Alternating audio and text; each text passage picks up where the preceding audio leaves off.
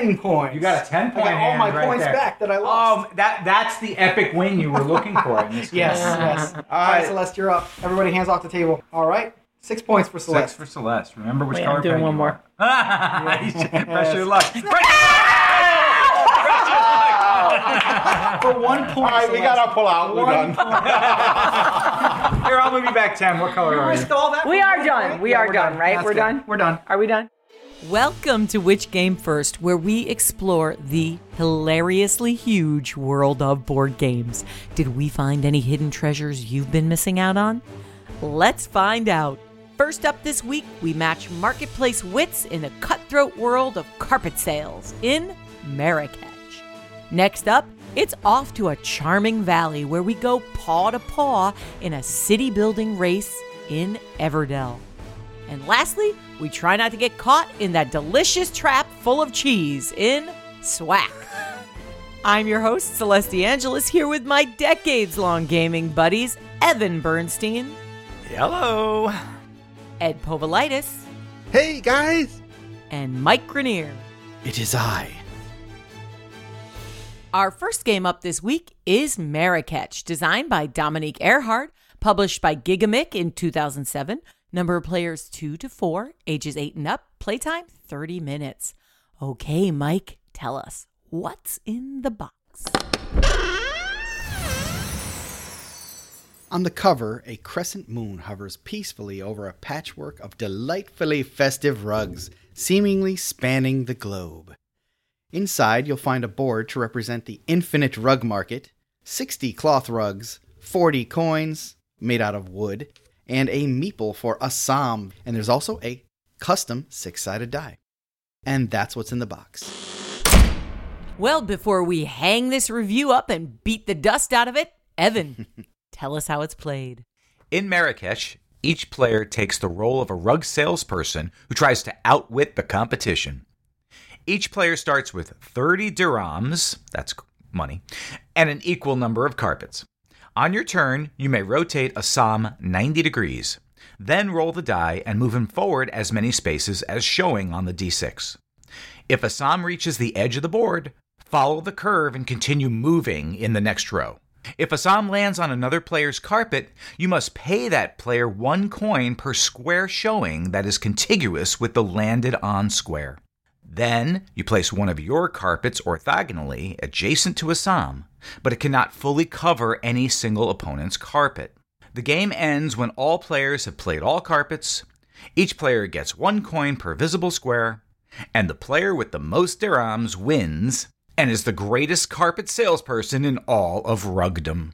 All of Rugdom, yes. The capital of Rugdom is Ruggingham Pile. Station. Yeah, Pile High Palace. Rugtopia. Carpetopolis. Carpetopolis, yes, that's it, Celeste. That's it.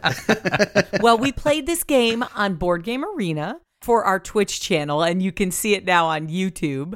How did it go, guys? I didn't get a chance to play with you. Oh, you would have Yeah. loved it. Oh, I forgot you didn't Yeah, I play think this you would have one. enjoyed this. Yeah, that's right. I did not play it. Although, let me get this straight based on what Evan said about the rules. Is this a game where you're basically all in the marketplace together, throwing your carpets on top of other people's carpets, trying to outsell them? Well, there are no carpets when you first start the game, but you start putting rug down as you play, and each rug basically takes up 2 squares. And you're like, here, check out my rug. No, Yes. this rug is more beautiful. You're like throwing it over the last guy's rug. Layers Yeah. upon layers upon layers. Yeah, you're trying to convince this Assam guy to come buy your carpet. So as he's moving through the market, you're tossing rugs in front of him, like, buy this one, buy this one. And Ed, that's the only player pawn, right? That is the only player pawn, and it has a name. His name is Assam. He's cute. And at the first thing you do each turn is decide which way he faces before you roll the die to see how far he's going to walk. Mm-hmm. I love it. He's just this guy wandering around. You're really hoping he's going to show up for you. Yep. Yeah. And you're kind of pointing him away from other people's carpets, too, so they don't get paid. So At least you try to. Sometimes it's try. not always possible because you might be stuck in a corner that's all of a different color. So, Evan, what about the odds on a roll? You can easily determine what your odds are going to be because you're going to move 1 through 4 spaces. And then you can see, depending on the direction you're going, if you're going to roll a 1, where you're going to land. If you're going to roll a 2, where you're going to land, and so forth. So it's kind of easy to calculate. It's 25%, 50%, 70%, 100%, generally speaking. So there's not a whole bunch of brain work to do in that regard. It is a custom die. The die has a 1, 2 2s, 2 3s, and a 4. Yeah, so you get that average roll of 2 or 3. So you're kind of banking on that usually. And Celeste, what you were alluding to earlier about the players putting carpets down, kind of layering over each other, yes, that's part of the game to help not only block your opponents, but what you want to do is try to build the largest contiguous space of the same color carpet, because the larger that space is, and if Hassam lands on it, the larger the reward's going to be for you. Or you may be laying a carpet down just to break up one of those giant Mikey fields. Yeah. Oh, And yeah. there were some big ones. Yeah, my strategy was just to make a ginormous rug that's all contiguous. And they kept trying to break it up, but I kept putting it back together. But, sadly, they were avoiding it somehow. The whole middle of the board was my giant rug, and they just dodged and weaved, get it? Well, since the whole middle of the game was poison, basically, I try to keep to the edges as much as possible. Technically, 40 square feet or smaller constitutes a rug. Oh, the size? Oh. Yeah, that's apparently the technical designation. Right. Now, again, I got that from one source, and I would not be surprised if there's some kind of controversy in the rug carpet. Some about serious this very thing controversy. in which they have, you attend conventions and you attend the panel on carpet or rug. Yes! Oh my gosh! Finally, No way! my rug empire has paid off. Why would you go anywhere near Mike's stuff? He didn't have a lot of great choices. There's a lot of good choices there, but I'm going to chip away at that empire. But yeah, that's why he did it, so he could chip away at my empire. Unlike other games, the edges are the edges. That's as far as you can go. It's like pool. You're bouncing the ball back towards the center. But not with this game, because you can go off the edges and it brings you around onto the next row. It's like this, almost like this half pipe picture a half pipe skateboarder, for those who are cool enough to know what that is. And it kind of goes up and off but then it brings you back down into the playing field, just at a different point. And the corners and the edges work that way. I thought that was a neat convention. The point that it brings you back, is it random? No, it's designated on the board. So if I go off on one row, it directs me with an arrow as to where I need to bring Assam back onto the board, and it'll be one of the rows above it or below it. Right, which is what he would do. Assam would go out, grab a pretzel with a dip, and then come back in and look at more carpet. Evan brought up pool, and in a way, I thought of this as a game of like 8-ball, where sometimes you don't have a shot, so what you're trying to do is just position the ball where it won't harm you, like they won't take over the board in their next turn, and that's kind of what you're doing with Assam. You're trying to put them in a position sometimes where the least damage will be done against you. Sometimes you can get kind of stuck in a corner, though, where everywhere you go, it's bad for you. So you get like, well, maybe I'll roll a 4 and get out of it if I point this way. So what about pointing? Is that the main decision? You can't turn a 180, but you can either keep going the direction you're facing or turn left or turn right, and then roll the die to see how much far you move. And that's, I think, your biggest choice at the beginning of each turn. Putting down a carpet is a decision as well, but often those decisions are fairly obvious. My idea was to have a giant rug, but I think in retrospect, having like some medium-sized patches of rug makes it a lot harder for people to weave around what you've put out there. Okay, explorers, it's time to dig up or bury Marrakech. Ed? A bit too much is left to the fickle will of dice for my taste, but the game is intriguing to look at, and I had fun, so I wouldn't mind playing again, and for that reason, I'll dig it up. Mike? Although dice usually hate me, I enjoyed this game. And if you want a game where the mechanics, the aesthetics, and even the textures are relaxing, Marrakech is just right, so I say dig it up. Evan? Marrakech is an interesting strategy game with a unique theme. I think it's as much a puzzle as it is a game, and I like the challenges it presented. Dig it up. If you have thoughts about Marrakech, come and chat with us on Facebook or follow us and chat with us on Instagram, where you can also see our game pictures and videos. Our next game up is Everdell, designed by James A. Wilson, published by Starling Games in 2018. Number of players 1 to 4, ages 14 and up. Playtime 40 to 80 minutes or 20 minutes per player. Okay, Mike, tell us, what's in the box?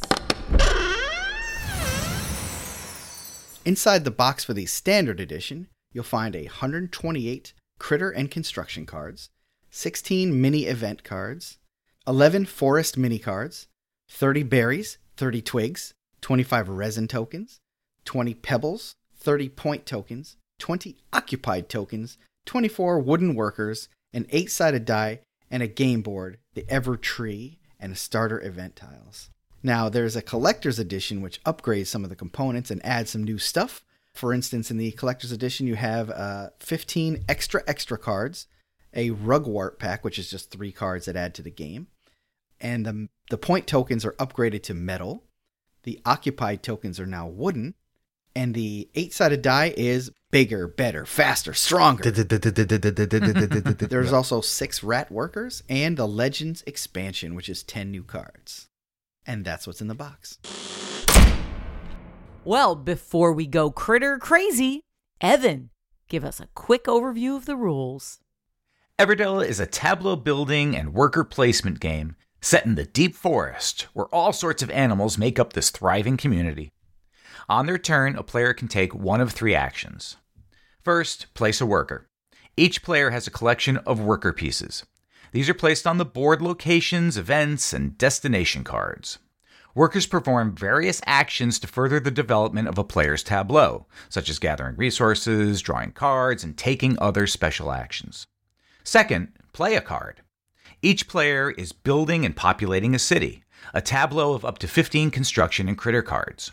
There are 5 types of cards: travelers, production, destination, governance, and prosperity. Cards can generate resources, which are twigs, resins, pebbles, and berries. They can grant abilities and ultimately score points. The interactions of the cards reveal numerous strategies and a near infinite variety of working cities. Lastly, prepare the next season. Workers are returned to the player's supply and new workers are added. The game is played from winter through the onset of the following winter. Add up the victory points, and when there are no more moves to make, declare victory and become the high-exalted muckety-muck of Everdell. Muckety-muck. That's very That's an official title. prestigious title, yeah. Well, we got to play this game live, which was a real Yes, treat. I know. Yeah, Rare. in person. Yeah. You can Impressive. see our unboxing of this very fancy collector's edition on Instagram. So, what about all those components and the look of this game? Yeah, I love the components. I think the best decision they made was the naming of these components. I mean, twigs, pebbles, berries. Although I was a little bit not sure about resin. They should have said amber. That's what I came up with. I said it looks like amber. Yeah, I loved, when I was a little kid, I loved amber, like insects from the dinosaur age. Amber would have been a good name for that. But I got slapped on the wrist when I called the twigs wood instead of twigs. Ed did correct him quite Oh, man. Totally. quite forcefully. Man, I suffered his correction mightily. I gotta say, guys, this might come as a surprise, but I was a little turned off by the art, especially on the collector's edition box cover case. There's a little case that comes over the box itself. A slipcase. Yeah, it's a grid of 4x4 pictures, right? So it's 16 small square pictures, and it was an overload for me. It was kind of like Beatrix Potter on speed. The 16 images that you're referring to, Celeste, perhaps it's because several of them are sort of in the shadows, have sort of this dark edge to it, as if you're peering out from a dark space looking into something that's illuminated. And maybe that's not the most inviting set of images that a person might want to see. It's intriguing to me, though. Like, I like the idea that you're peering in. Yeah, for me, it looked like we're peering into this whole other world that's just hidden in the valley. It's like, wow, there's a bunch of critters living here, building a city. This is neat. I think more than anything, it was the amount of color. The components are gorgeous. I absolutely love the wood pieces. Like my little wood squirrels were red. And the tones that they chose to paint the wood pieces or dye the wood pieces, great. So as I'm looking at this board, I see that there's a giant, like, 3-dimensional tree on there that looks really cool, but is it necessary? Like, is it a component that needed to be there to make the game function, or was it just for aesthetics? It's primarily for aesthetics, but I think it presents the information it does have interestingly. No, and I agree, it stands out. I remember seeing this game for the first time at a convention and like, what is that game with that big tree on it? I had to walk over and see what it was about. We actually bumped into it 3 years ago when it very first came out at the World Board Gaming Championships. Somebody had brought it with them. They had just gotten it in the mail, and they were playing in the open gaming section. And I will say that is a walk-by stopper, that tree. So It definitely pulls you out of the aisle for sure, yeah.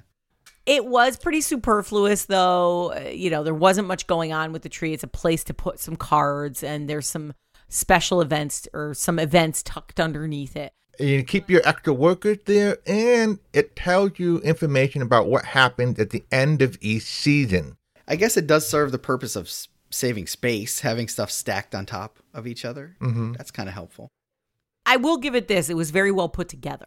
And I think it helped bring the setting together. It's supposed to be the Evertree, and we're all building the community or the town around the Evertree. So this game has a set of mechanics with it, but they're all familiar, right, Ed? Yeah, I mean, I think people are familiar with worker placement games and tableau building games and managing resources in their hand of cards. And you have to manage all of those aspects of the game. In that way, it did feel like you were building a city because you do have to manage what's in front of you, also what resources you can go hunt down, how gathering stuff, and the limits were kind of interesting, weren't they, Evan? Yeah, I thought so. You can only build your city to 15 cards. 15 spaces is all you have. And you do find that towards the end of the game, you may be running out of spaces. I know I did. Yeah, I did too. And I was surprised by that. Yeah, which was interesting. So you're looking to ways to either improve your spaces if that's possible, but I didn't see many opportunities to do that. There was one opportunity in which you could stack 2 cards onto one space with a husband and a wife character cards occupying the same space. That was kind of cool. I think one of the other ways, it didn't serve me very well, and I didn't come anywhere near the 15 limit. I went for bigger buildings, meaning more expensive buildings took longer to put together. So I imagine it's really all about the balance, build some big ones so you don't run out of space, but also you need some little ones to gain more victory points. You do. There's a bit of an engine building component to it. You need some of those 0 or 1 value cards in the beginning to sort of get your resources flowing and other things moving along that will later on turn into larger rewards. I had a little bit of a problem with the way the play order went because I do think that the earlier players have an advantage over the guy who goes last. And because you're in resource gathering, obviously you're going to be gathering resources at the beginning of this game, right? That's the first thing you need to do. Get some stuff so you can buy stuff. So by the time it got to me, the really prime spots that gave you a variety of components or a variety of resources were gone. And that, I think, at the very beginning was limiting. How the turtle beat the squirrel to the spot is beyond me. Because you made Ed go first. You should have made me go first. How the turtle beat the squirrel to the spot is beyond me. I don't think the theme informs play here. This game is totally detached from reality. How did the squirrel not get to the spot before the turtle? Have you seen squirrels run in front of cars and play death run with cars? A turtle has no chance. A squirrel plays it all day. Well, you haven't read the story then, right? Because what happened is the squirrel gets really cocky, thinks it's gonna outrun the fox, outrun the turtle, and then the turtle just marches right along on its thing, and the squirrel got distracted doing other stuff. Well, there you go, Celeste. You heard it from The most All right. humble of the players. Yeah. Even though the third player starts with an extra card, you still need resources for these cards. Doesn't matter how many cards you got, you still have to have resources, and almost all of them require a variety. There's a function and a difference between a 3-player game and a 4-player game. Because we played 3-player, you were limited to those early spaces because you can only occupy one of your workers on any one of those spaces. It's considered closed once Ed and I put our workers on there. If we were playing a 4-player game, it would have opened up a second space on each of those opportunities. I ended up with a lot of cards that I just never even really thought about trying to put out. And here's the big thing, guys. There weren't any synergies available for them. Hunting for synergy is a big part of any these types of games where there's clearly an advantage to finding the right card to play after this card, because you get either to play a card for free, or you get when you get these two together, you get extra bonus points. So looking for those synergies is great. And there are a couple of spots on the board where you can dish cards to get resources. I really wanted to get some good synergies. I was interested in the storyline. The post office can get a postal worker critter that adds to its synergy, and they get more, or in the clock tower you can get a bat to go with it. But actually what I was finding was there were so many different buildings, so many varieties of them, that we ended up really not seeing a lot of the synergies. There's a really big deck in there. And you're not going to see all the cards in the game. And there are some mechanics in there to help you fist through the cards. Like there's an action space I saw where you can dish your whole hand in order to be able to see 8 new cards. If you're really looking for, like, I need that t-shirt, let me see 8 new cards so I can maybe find that t-shirt. Yeah, I think that we probably should have been using file through the cards more often. Opportunities. I don't think we probably didn't use those enough. Yeah. Oftentimes when you play a new game, every card in your hand seems like it has a lot of potential. So you really are averse to just throwing your whole hand away and getting new stuff. I know during part of the game, I didn't appreciate Evan throwing that little -2 fool onto my city. You're welcome. Evan the Negmaster. So actually, that kind of makes me wonder, since I didn't play, I was wondering, what are the conflicts in this game? Like, it seems like everything's pretty peaceful in the village, and the worst thing that happens is like, oh, I burned my pie or something like that. Like, like, what's the real conflict? Like as Celeste pointed out, it's a worker placement game. So there are particular spots in the game where they may be more attractive at times. Like, oh, I want to get the 3 twig base because that's clearly better than the 2 twigs in a card. See, I'm digging. I more wanted to know about like their personal conflicts in the game, not just the actual mechanical things, but like, what happens that's so bad that this badger has to be worried about it, Yeah, it was pretty tame in that regard. I appreciate how the worker placement part of it kind of builds up. You start off with just 2 workers, and it feels like that's not enough stuff to do, and that I have to end my season right away. And it's neat that everybody's going to be at different seasons at time, because when you end your season, not necessarily the same time as everybody else does. That was an interesting aspect, that we all move at our own pace. I mean, I was done with the game before Evan and Ed by a long shot. Okay, explorers, it's time to dig up or bury Everdell. Evan? Everdell delivers on its promises of worker placement, resource management, and tableau building. It plays as well as it looks. Tons of replayability. I say dig it up. Ed? Everdell brings in a lot of well-executed game mechanics and presents them in a world that you'll want to visit again. I'll dig this up so I can build another town in Everdell.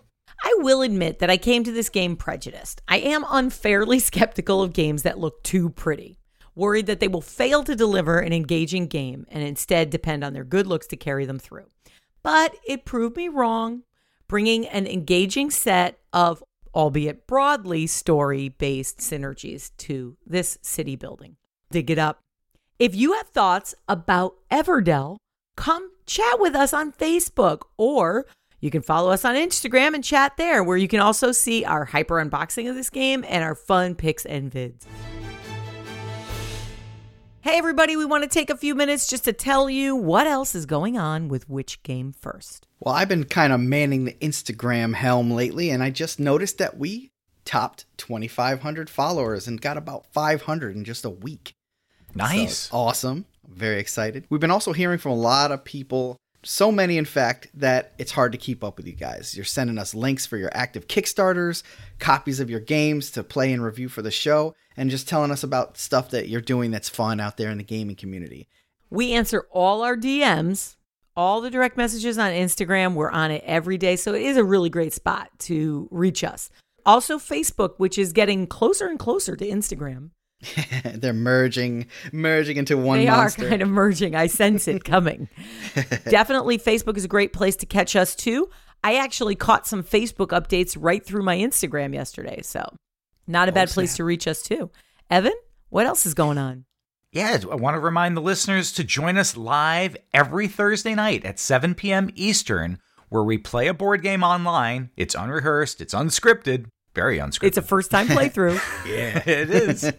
And there's plenty of audience interaction, including topical trivia for the viewers, which they love, love, love. Last Thursday, we played a game called Moonrakers at the request of one of our listeners. One of our patrons. Thanks, Tolkien fan. And we had an absolute blast doing it. So that was a great suggestion. Yeah, some of the designers even joined us that night and were know. able to help us with rules. Thank goodness. Yeah, it's a good As thing. we often need with these first-time playthroughs. Yeah, but please do that more, designers. Come join us and tell us what the actual rules are before we fumble our way through them the hard way. And if you'd like to support our show, you can become a patron for just $3 a month, which gives you access to our exclusive, wait for it, guys, we're going to do it at the end, our exclusive podcast that we put out weekly just for patrons. It is called Bonus points! Bonus points. That, by the way, is the way we intro every single one of our bonus points. You get a unique reading of the title from all of us every single week. And it's a great podcast where we are much looser. It's an unstructured type of show where we're chatting it up about a given topic one of us comes up with every week. So if you want to support our show, we would really appreciate it. Thank you to our patrons. You guys keep the lights on. You can go to our website and click on Become a Supporter today. Our last game up this week is Swack. Swack! Whack. Published by Ideal in 1968. Number of players, 2 to 4. Playtime, 30 minutes. Okay, Mike, tell us what's in the box. Couldn't even finish that sentence. All right. On the cover of Swack, you find a stark white backdrop with the word Swack with an exclamation point plastered above 3 children of the corn, attempting to steal wedges of cheese from what seems to be a mousetrap large enough to capture a Great Dane. When you open the box, you're supposed to find a giant plastic mousetrap, about 20 pieces of cheese in small and large sizes, 4 pegs in different colors, and a very large piece of cheese used for scoring. Now, what we actually found in the box, we'll talk about that later. But for now, that's what's in the box. Well, before we tell you if Swack is whack, Evan, tell us how it's played. Swack is a trap, literally a giant mouse trap, and it's up to you to take small pieces of cheese from it without getting swacked. The player must take 1, 2, or 3 pieces of cheese from the trap's pan.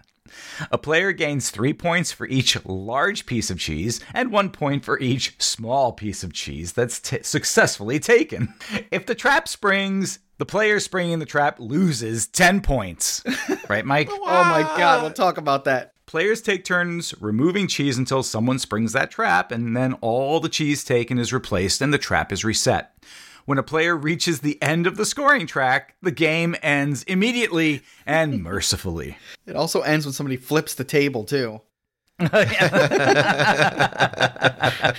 First off, I love how the cover of this Ideal game couldn't make up its mind which tagline to go with, so they just put both on the cover.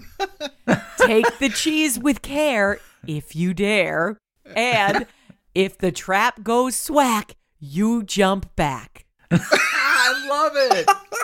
Oh my gosh, it's almost better than the game itself. I cannot stress how big this trap is. Oh my It's God. like a foot and a half long. Oh, it's board game size. Yeah, think like a Monopoly box, right? But just the whole box is filled with this one mousetrap. Yeah. It is. It was remarkable. Now, Evan, you got this. Where'd you get it? Like eBay or something? Yeah, I bought it online. Okay, I was drawn in by the name, obviously.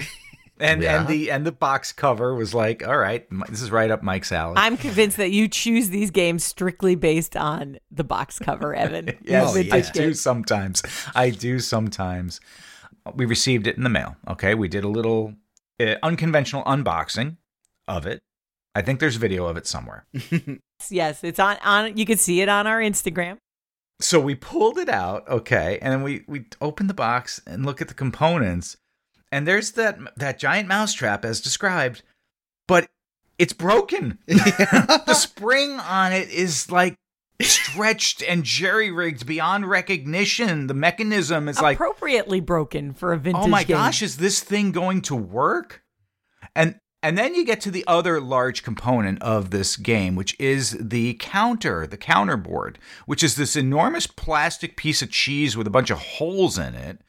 Almost looks like a cribbage board in a way. Mm-hmm. Okay, that's fine enough, cheap plastic and whatnot, but there's no pegs.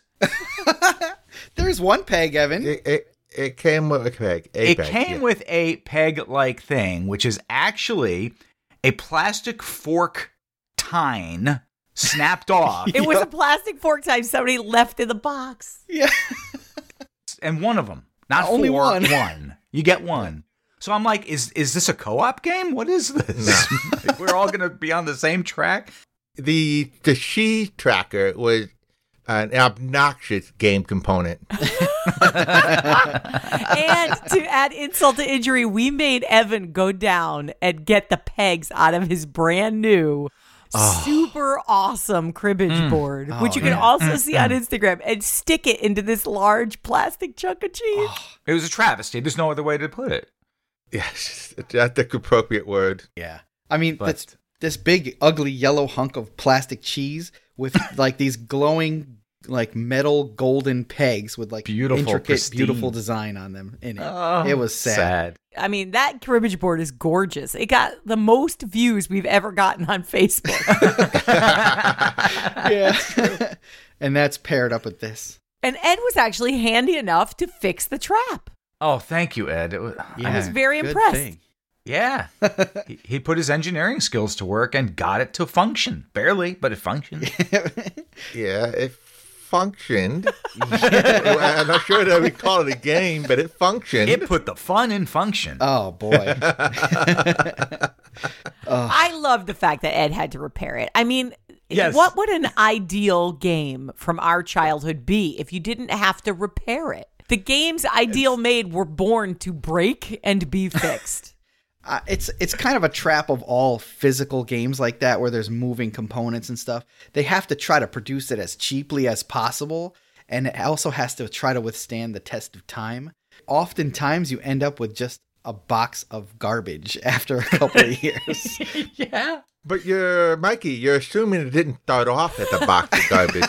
All right, let's go deep here. Let's get into the strategy okay. of this All game. right. Oh, boy, okay. So you Oof, load let's get up into the rules. You Yeah. load up this cheese board that's stuck inside the trap, right? You load it up. The pan. The They pressure call it plate, the pan. yeah. Cheese pan, right? Cheese pan. I love it. Now, cheese pan. there's actually supposedly two different size cheeses. One's worth more Supposedly. points than the other, but honestly, I could not tell the difference between the big cheeses and the little cheeses. Mikey pointed a couple times and told me it was a big slice, but I'm like, it looks exactly the same. Yeah, well, the first time I took two big slices out and put them in front of you and pointed to one and said, that's the small one and that's the big one on purpose, just to mess with you. That's why it was so confusing. If you put them next to each other, they are different, but yeah, they have the same look, shape. Color. and almost the same size. It's not it's like- cheddar and Gruyere. It's No. just identical chunks of the same cheese. Right. If the large piece represents 100%, the smaller piece is like 96%. So that's your differential of size. Yeah, exactly. So here's the pan of giant cheese chunks, right?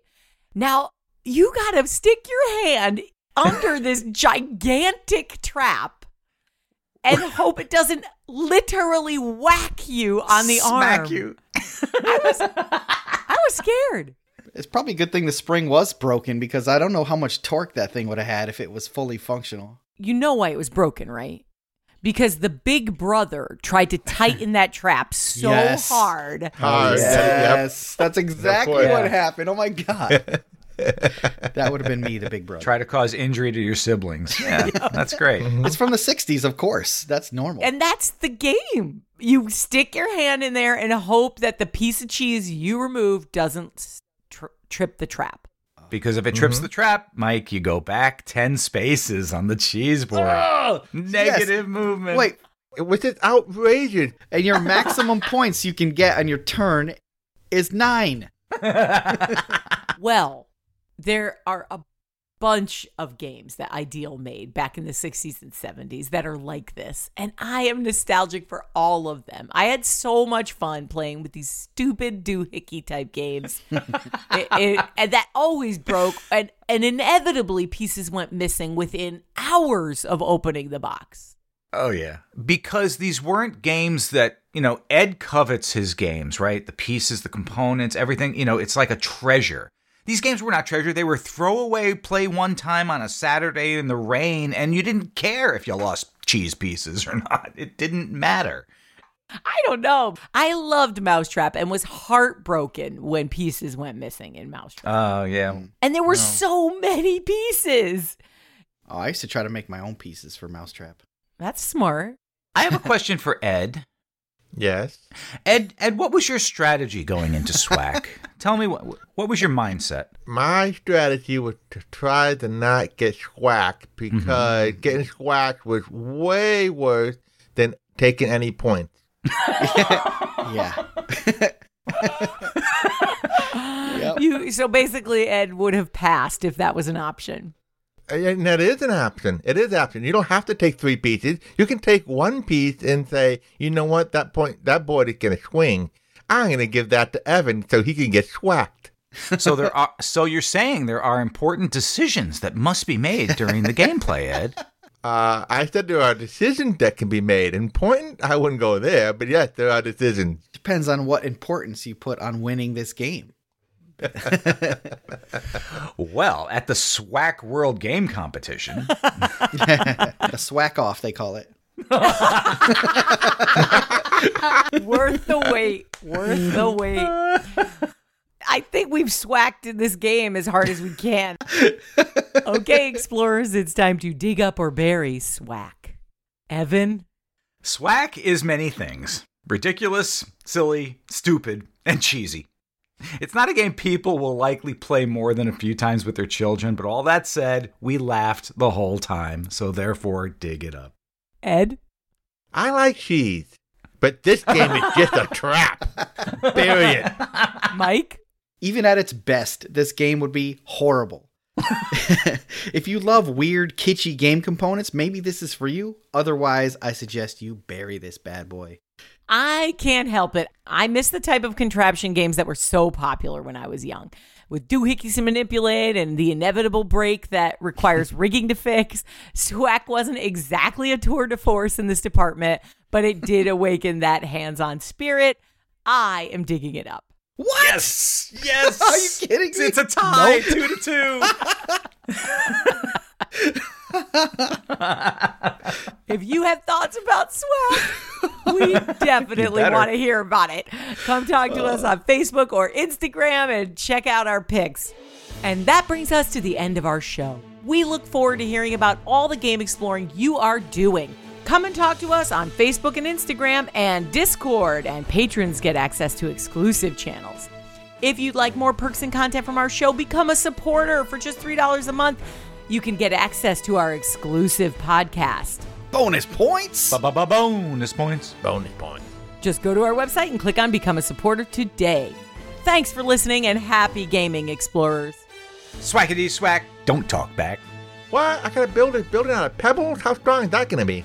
And the cheese stands alone.